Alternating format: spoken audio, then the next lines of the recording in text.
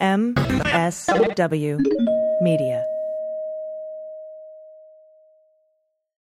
This episode is supported by MixHers, a nutritional supplement that helps balance hormones. Get $5 off your first purchase at mixhers.com/dailybeans and use code dailybeans. News with swearing.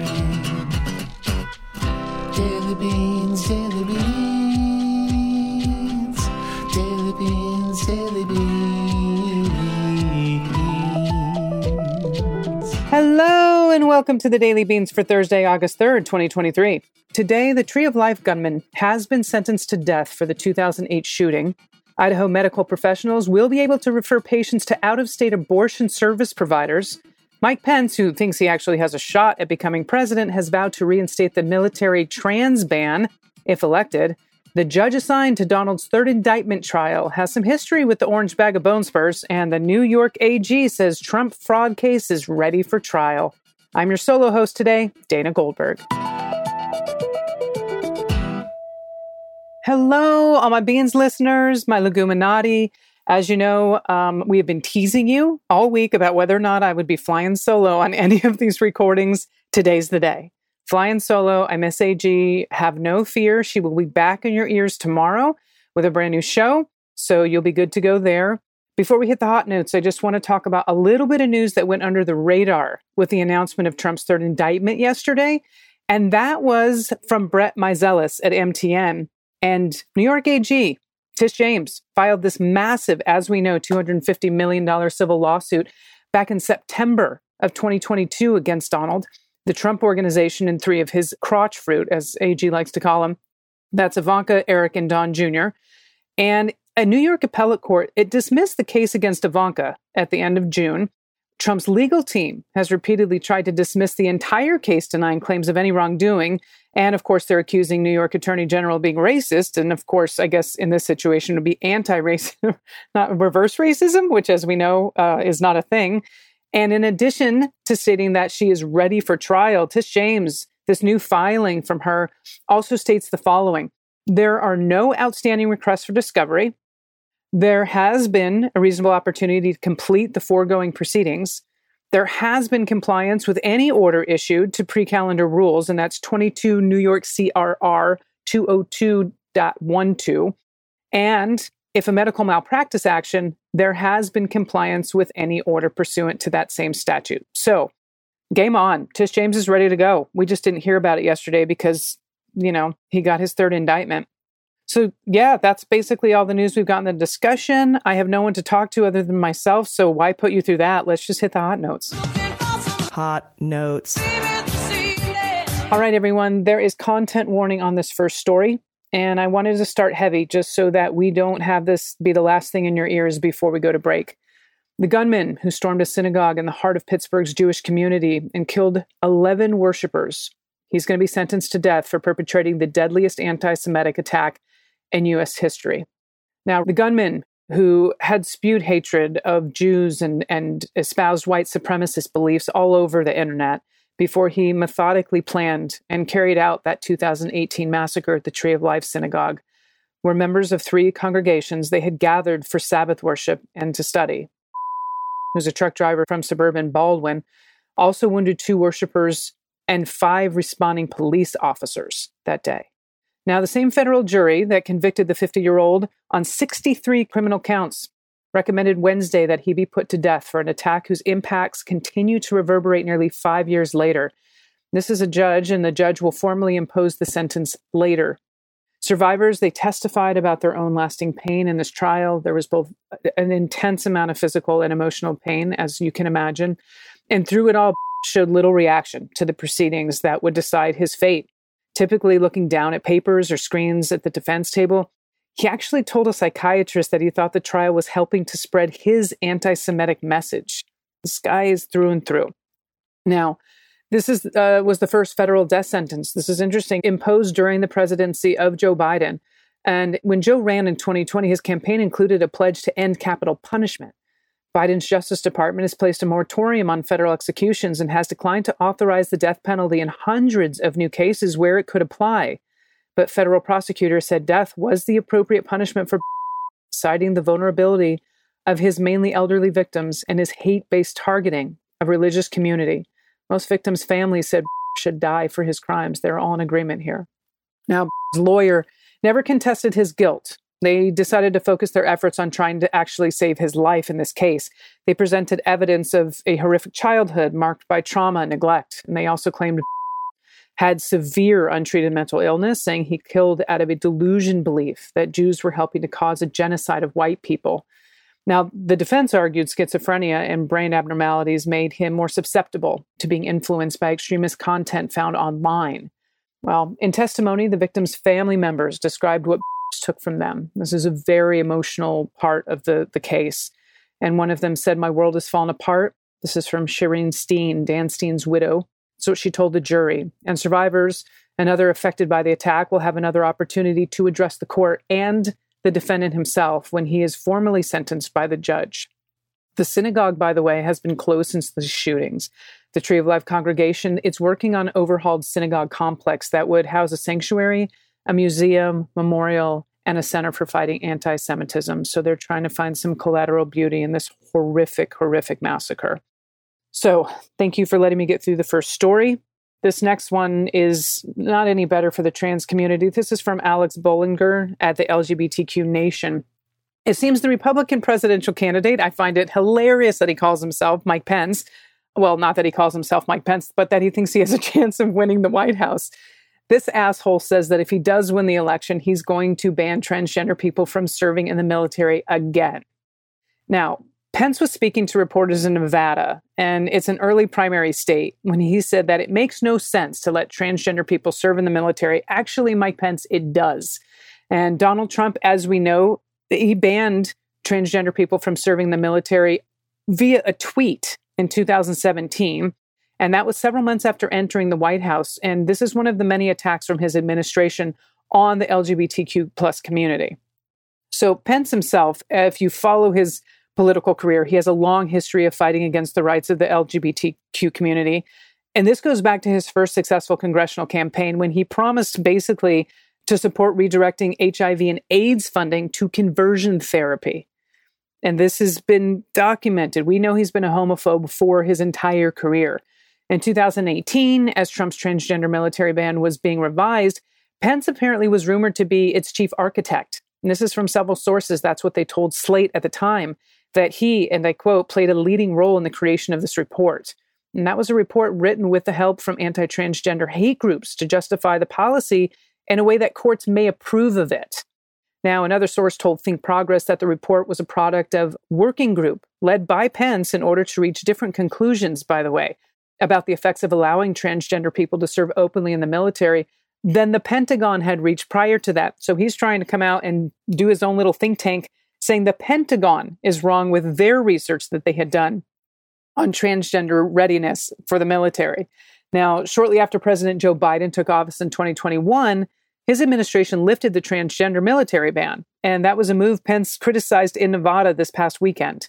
And I don't know if you're Camp Nevada or Nevada. I may go back and forth from each camp depending on how I'm feeling in the moment. Another quote from this story, he said, "I believe it affects recruitment," citing absolutely no evidence, by the way. And he went on to say, "I believe all this politically correct nonsense that's going on at the Pentagon is affecting recruitment in the United States military. We've got to get our military back to focusing on being the best trained and best prepared military in the world." Now, he was parroting a popular conservative talking point, by the way, that the military has become woke. Who does that sound like? Since Biden became president, even though many policies cited as proof of military wokeness, if you will, like allowing gay and bisexual people to serve in the military, are at least a decade old. This shit is old. I'm like, stop with this. Florida Governor Ron DeSantis, he's similarly claimed that people are refusing to join the military because of said wokeness, which is bullshit. And when confronted with statistics showing that he was incorrect, which he is about a lot of things, DeSantis said that, and I quote, "Not everyone really knows what wokeness is." You, sir, have no idea what wokeness is. If you asked DeSantis to define this, he would look like he always does. And that looks like, when they said aliens were real in Congress, I just have to assume that they are talking about DeSantis, because apparently they're living amongst us just trying to fit in, which he doesn't do very well. In this story, we've got from the Des Moines Registry notes in this story that Pence has yet to secure a spot. I think this is the best part of the story, by the way. He hasn't even secured his spot at the first Republican debate, if they even have them, which requires candidates to have gotten contributions from at least 40,000 donors, and individual donors can't be the same one, and at least 1% support in 3 early state or national polls. He has not reached that yet. He said, we're closing in on it. Oh, we're closing in on it. I love the sad saying, I'm confident we'll be at this debate. That's what he told reporters.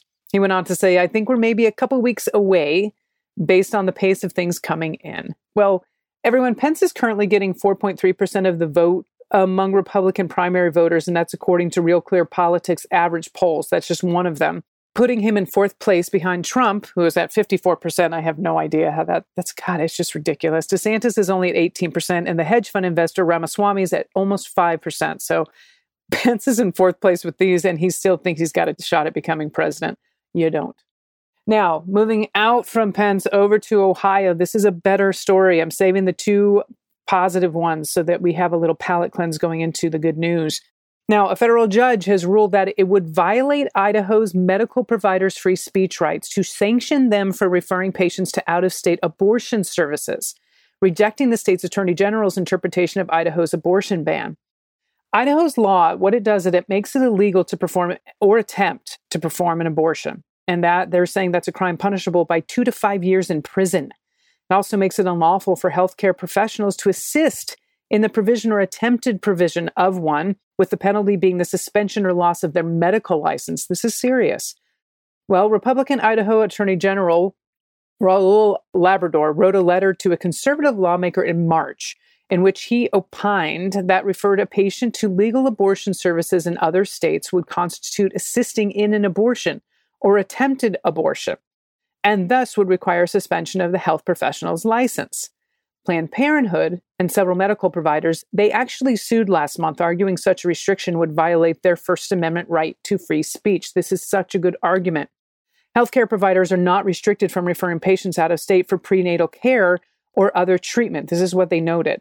Medical professionals, and I quote, will be forced to choose between facing criminal penalties themselves and offering referrals and information about legal out-of-state medicinal services to their patients. That's from U.S. District Judge Belin Windmill wrote in this order on Monday, went on to say, simply put, their speech will be chilled.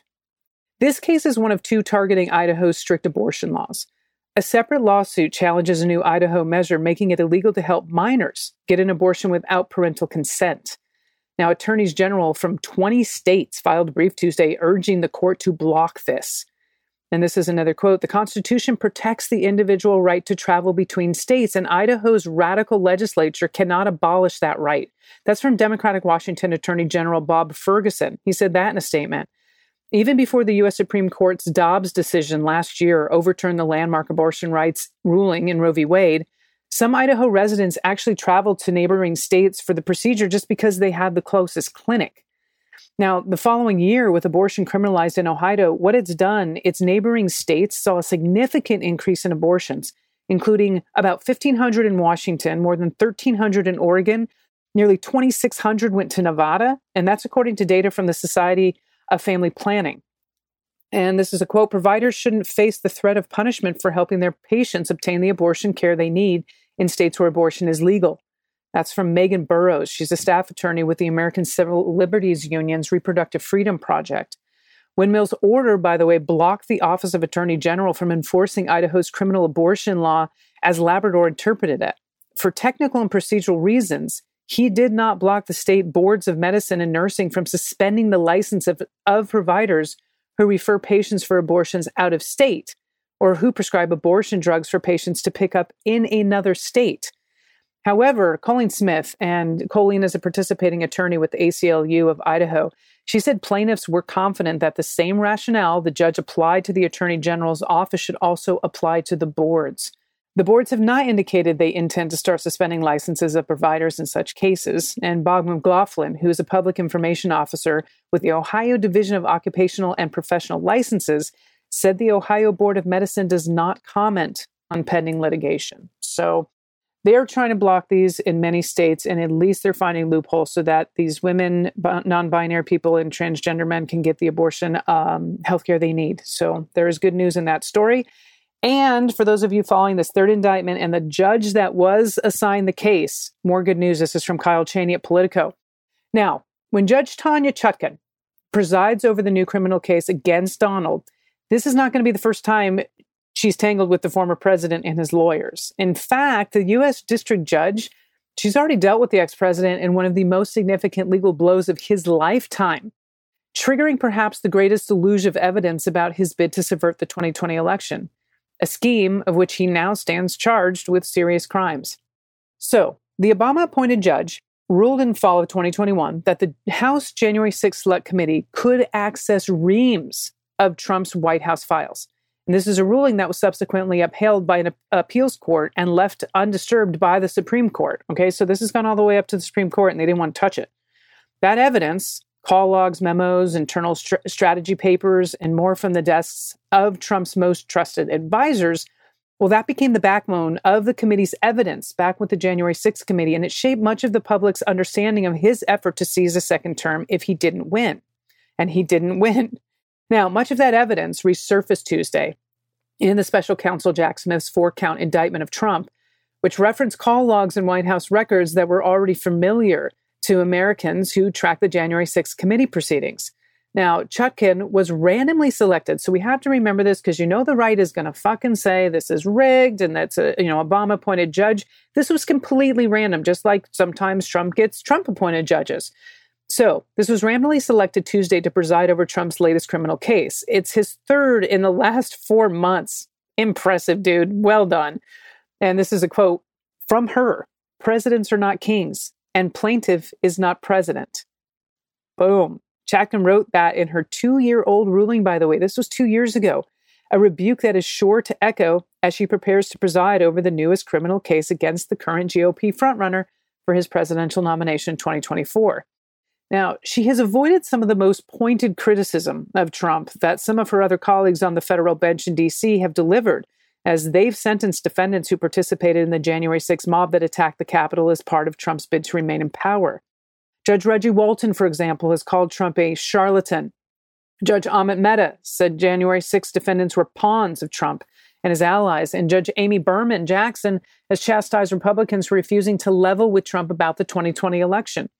And this is a quote, "It is not patriotism. It's not standing up for America to stand up for one man who knows full well that he lost instead of the Constitution he was trying to subvert." That's from Jackson. She wrote that in a sentencing last year. But Chutkan has delivered some of the harshest sentences to January 6 defendants and made her disgust and horror over the attack very, very clear, lamenting the prospect of renewed political violence in 2022 and noting that no one accused of orchestrating the effort to subvert the election has been held accountable. Okay, so this is back in 2021. This is a quote.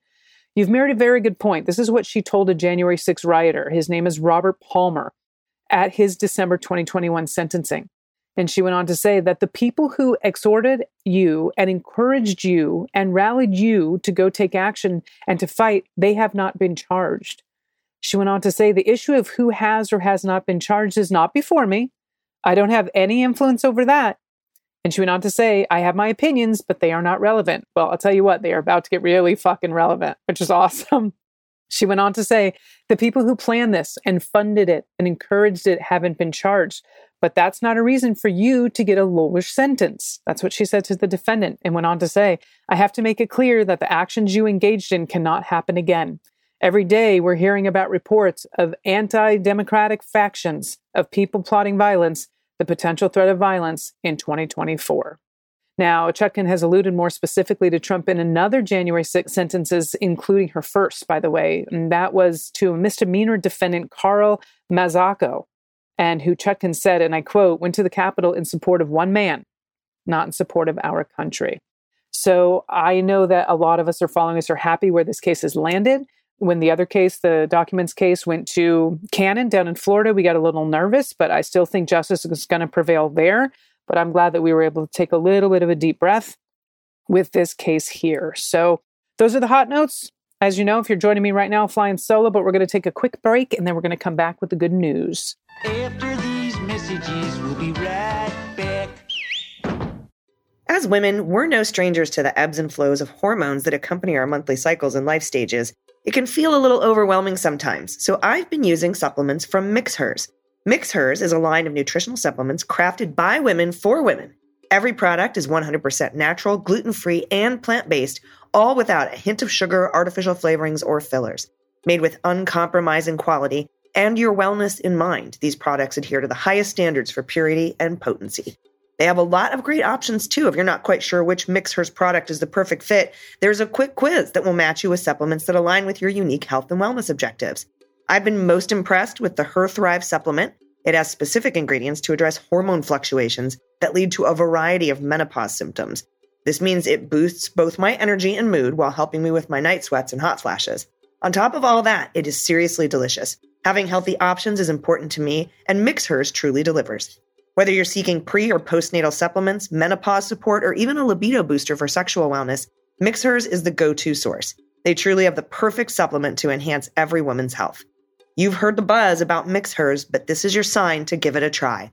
MixHers' birthday sale is live. You can get 15% off site-wide. Plus, if you subscribe, you lock in that 15% discount for the lifetime of your subscription. Are you ready to take your hormone health seriously? Head to mixhers.com/dailybeans and use code dailybeans for an additional $5 off your purchase of hormone-friendly, highly absorbable, delicious drink supplements. All right, welcome back. It's time for the good news. Who likes good news? Everyone? Then good news, everyone!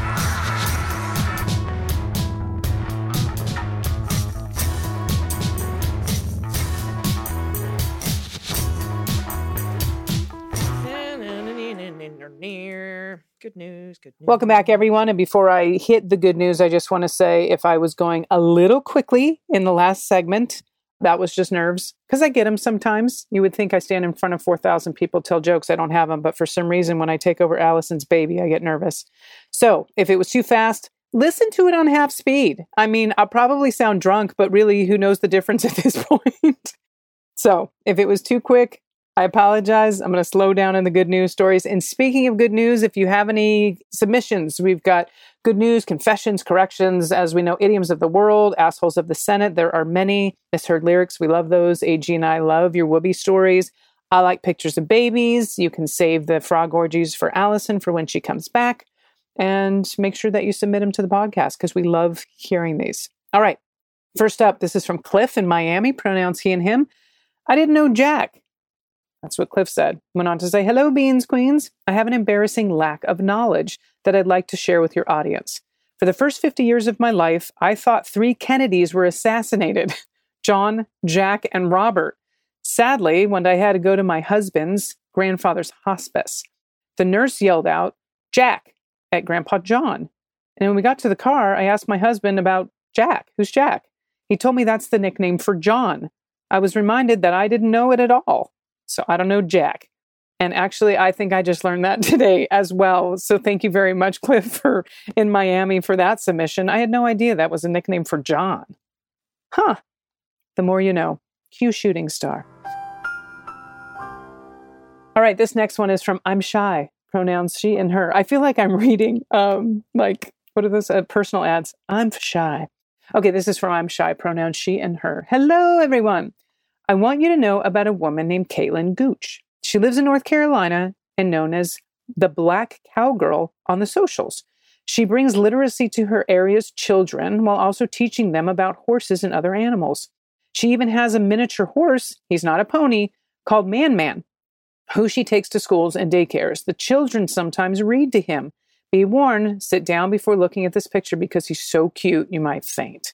I hope our community will boost her work. Check out The Black Cowgirl on socials. We'll include a link, by the way, to saddleupandread.org in the show notes. So it's Saddle Up and Read, literally Saddle Up and Read, as in a book.org. And oh my God, this miniature horse, you are right, is fucking adorable. Oh, now I'm definitely following The Black Cowgirl on the socials. Oh my God. Well, I'm Shy, Anonymous. Thank you so much for this. Thanks for bringing it to our attention. All right. We're going from horses to bunnies. This is from Bunny, pronouns she and her. Beans Queens. I wanted to make a shout out to those who have or will be testifying in court against the former guy. I spent nearly 8 hours in an unrelated federal trial, and the experience, including the media that followed, haunted me. To all those who find the courage to fulfill their civic duty by taking the stand, I hope you also have the courage to seek any support you may need to thrive after your valiant contribution towards pursuing justice. What an important submission. I also wanted to recommend the following doctoral dissertation, as there has been and will continue to be unfortunate but potentially devastating influx of media-related trauma due to the inflammatory reactionaries in political power and the vile behavior they encourage. And the doctorate's called The Traumatic Impact of Media Humiliation, Misinterpretation, and Victim Shaming on Narrative Identity and Well-Being. It's by Christine Marie. The link's going to be in the show notes, so you all can check this out, and I implore that you do. As trials ramp up, I feel a deep respect for all those who take on the weight of shouldering the cost of justice and democracy. For those who are doing their part, know that they are not alone as you carry that weight. For Pod Pet Tax, I offer my extremely pampered senior man cats, Aku, the Void, and Teru, the Tabby, who keep me company in my study as I work on my research and writing and are kind enough to share their home with their adoring human companions, my nesting partner and I. Thank you for all you do. And, I guess we should probably share a little bit more about photos. For those of you that can't see them, beautiful, beautiful tabby cat on what looks like chairs, by the way, that were upholstered by the owner. They had to have been. These are fantastic. Gorgeous kitties, and there's a little black one in a kitty cage. These are the babies. They're the babies. And this miniature horse is absolutely adorable. I don't think it could be more than, let's see if that little girl is probably about 3 feet. There's no way this horse is more than 3 feet high, probably about 2.5 feet. I mean, they're really, really cute. All right, we're moving on to the next submission. This is from Anjima.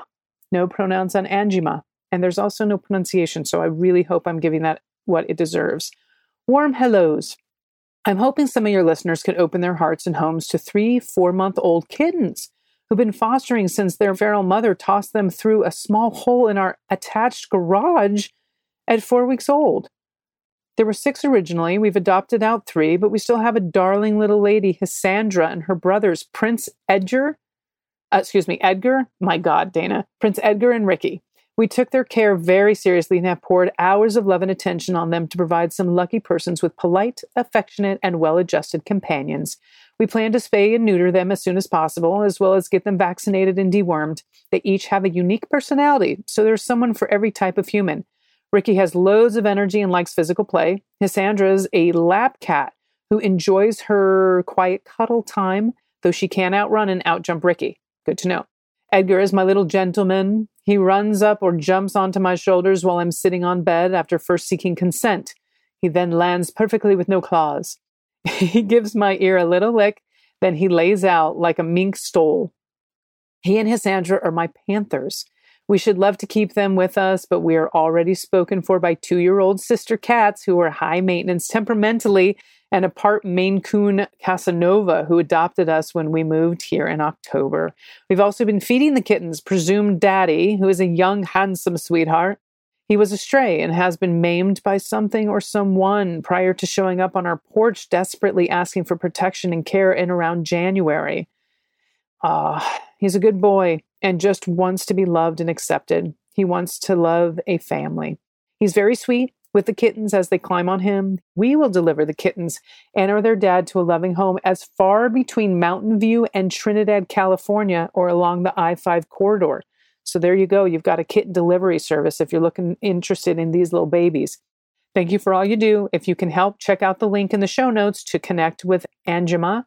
And we'll have that link for you in the show notes if you would like to look at any of these baby kitties.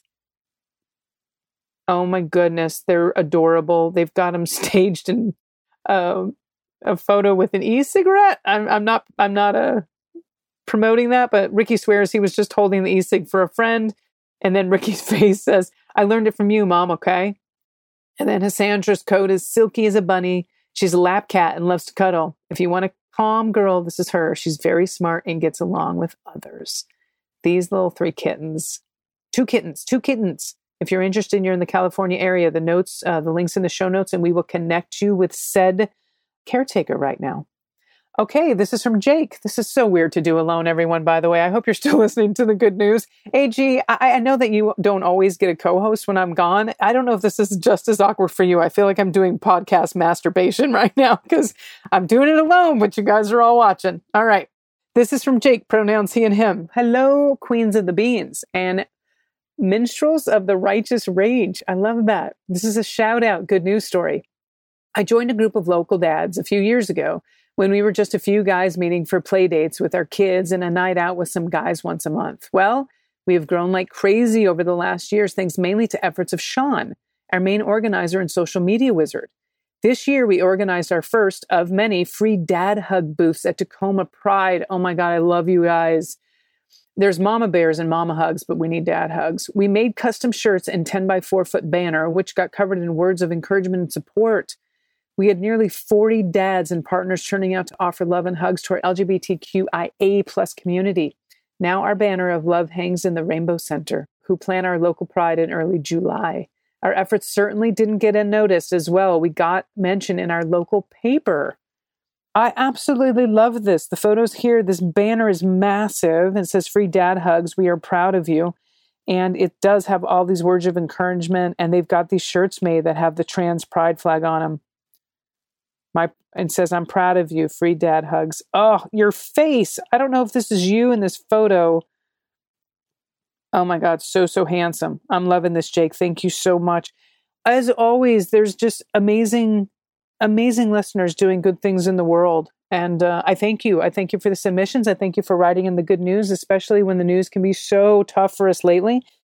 And I'm not going to drag this on. AG is going to be back in your ears tomorrow. I will not be because I am going to see my girlfriend perform. Her name is Pink. I don't know if you guys realize that, but we are in a relationship and possibly a threesome with Brandi Carlile, who's going to be opening for her in New York. So I am going to go to the concert. It's the one time I could see it. And so AG is letting me have a little vacation day and I'm going to take it with all my travels. But until then, as you know, please take care of yourselves, take care of the planet, take care of your mental health, and take care of each other. I don't think that was in the right order, but you know to take care, and that's what's important here. And as always, how am I going to do this by myself? Vote blue over Q and take everyone you know with you. That's it. My host is AG. She'll be back tomorrow. I'm DG, and them's the beans. The Daily Beans is written and executive produced by Allison Gill with additional research and reporting by Dana Goldberg. Sound design and editing is by Desiree McFarlane, with art and web design by Joelle Reeder with Moxie Design Studios. Music for The Daily Beans is written and performed by They Might Be Giants, and the show is a proud member of the MSW Media Network, a collection of creator-owned podcasts dedicated to news, politics, and justice. For more information, please visit mswmedia.com. MSW Media. Hi, this is John Cryer, and I am hosting a new 7-part true crime podcast called Lawyers, Guns, and Money that'll challenge everything you think you know about U.S. covert operations and presidential misconduct.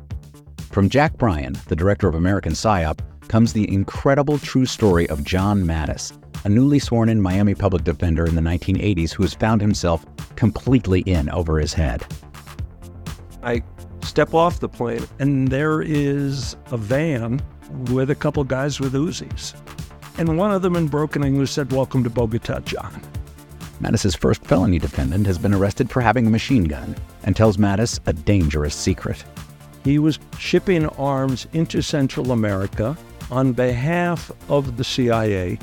As a first-time lawyer, I want to act like I know what I'm doing.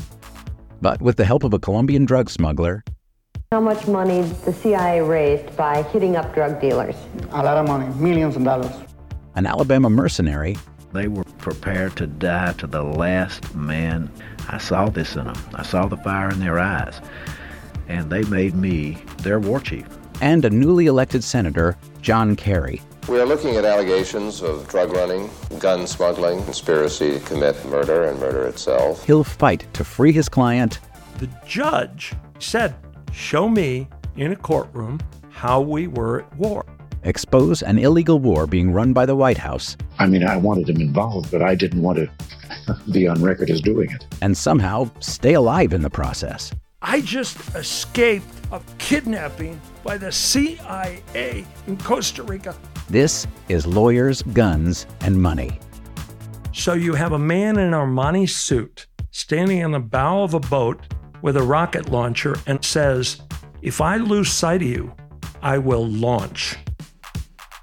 You will be vaporized." Available everywhere starting October 29th, or get it ad-free and early starting October 22nd at lawyersgunsandmoney.supercast.com. There you'll find bonus episodes along with exclusive content. Subscribe now.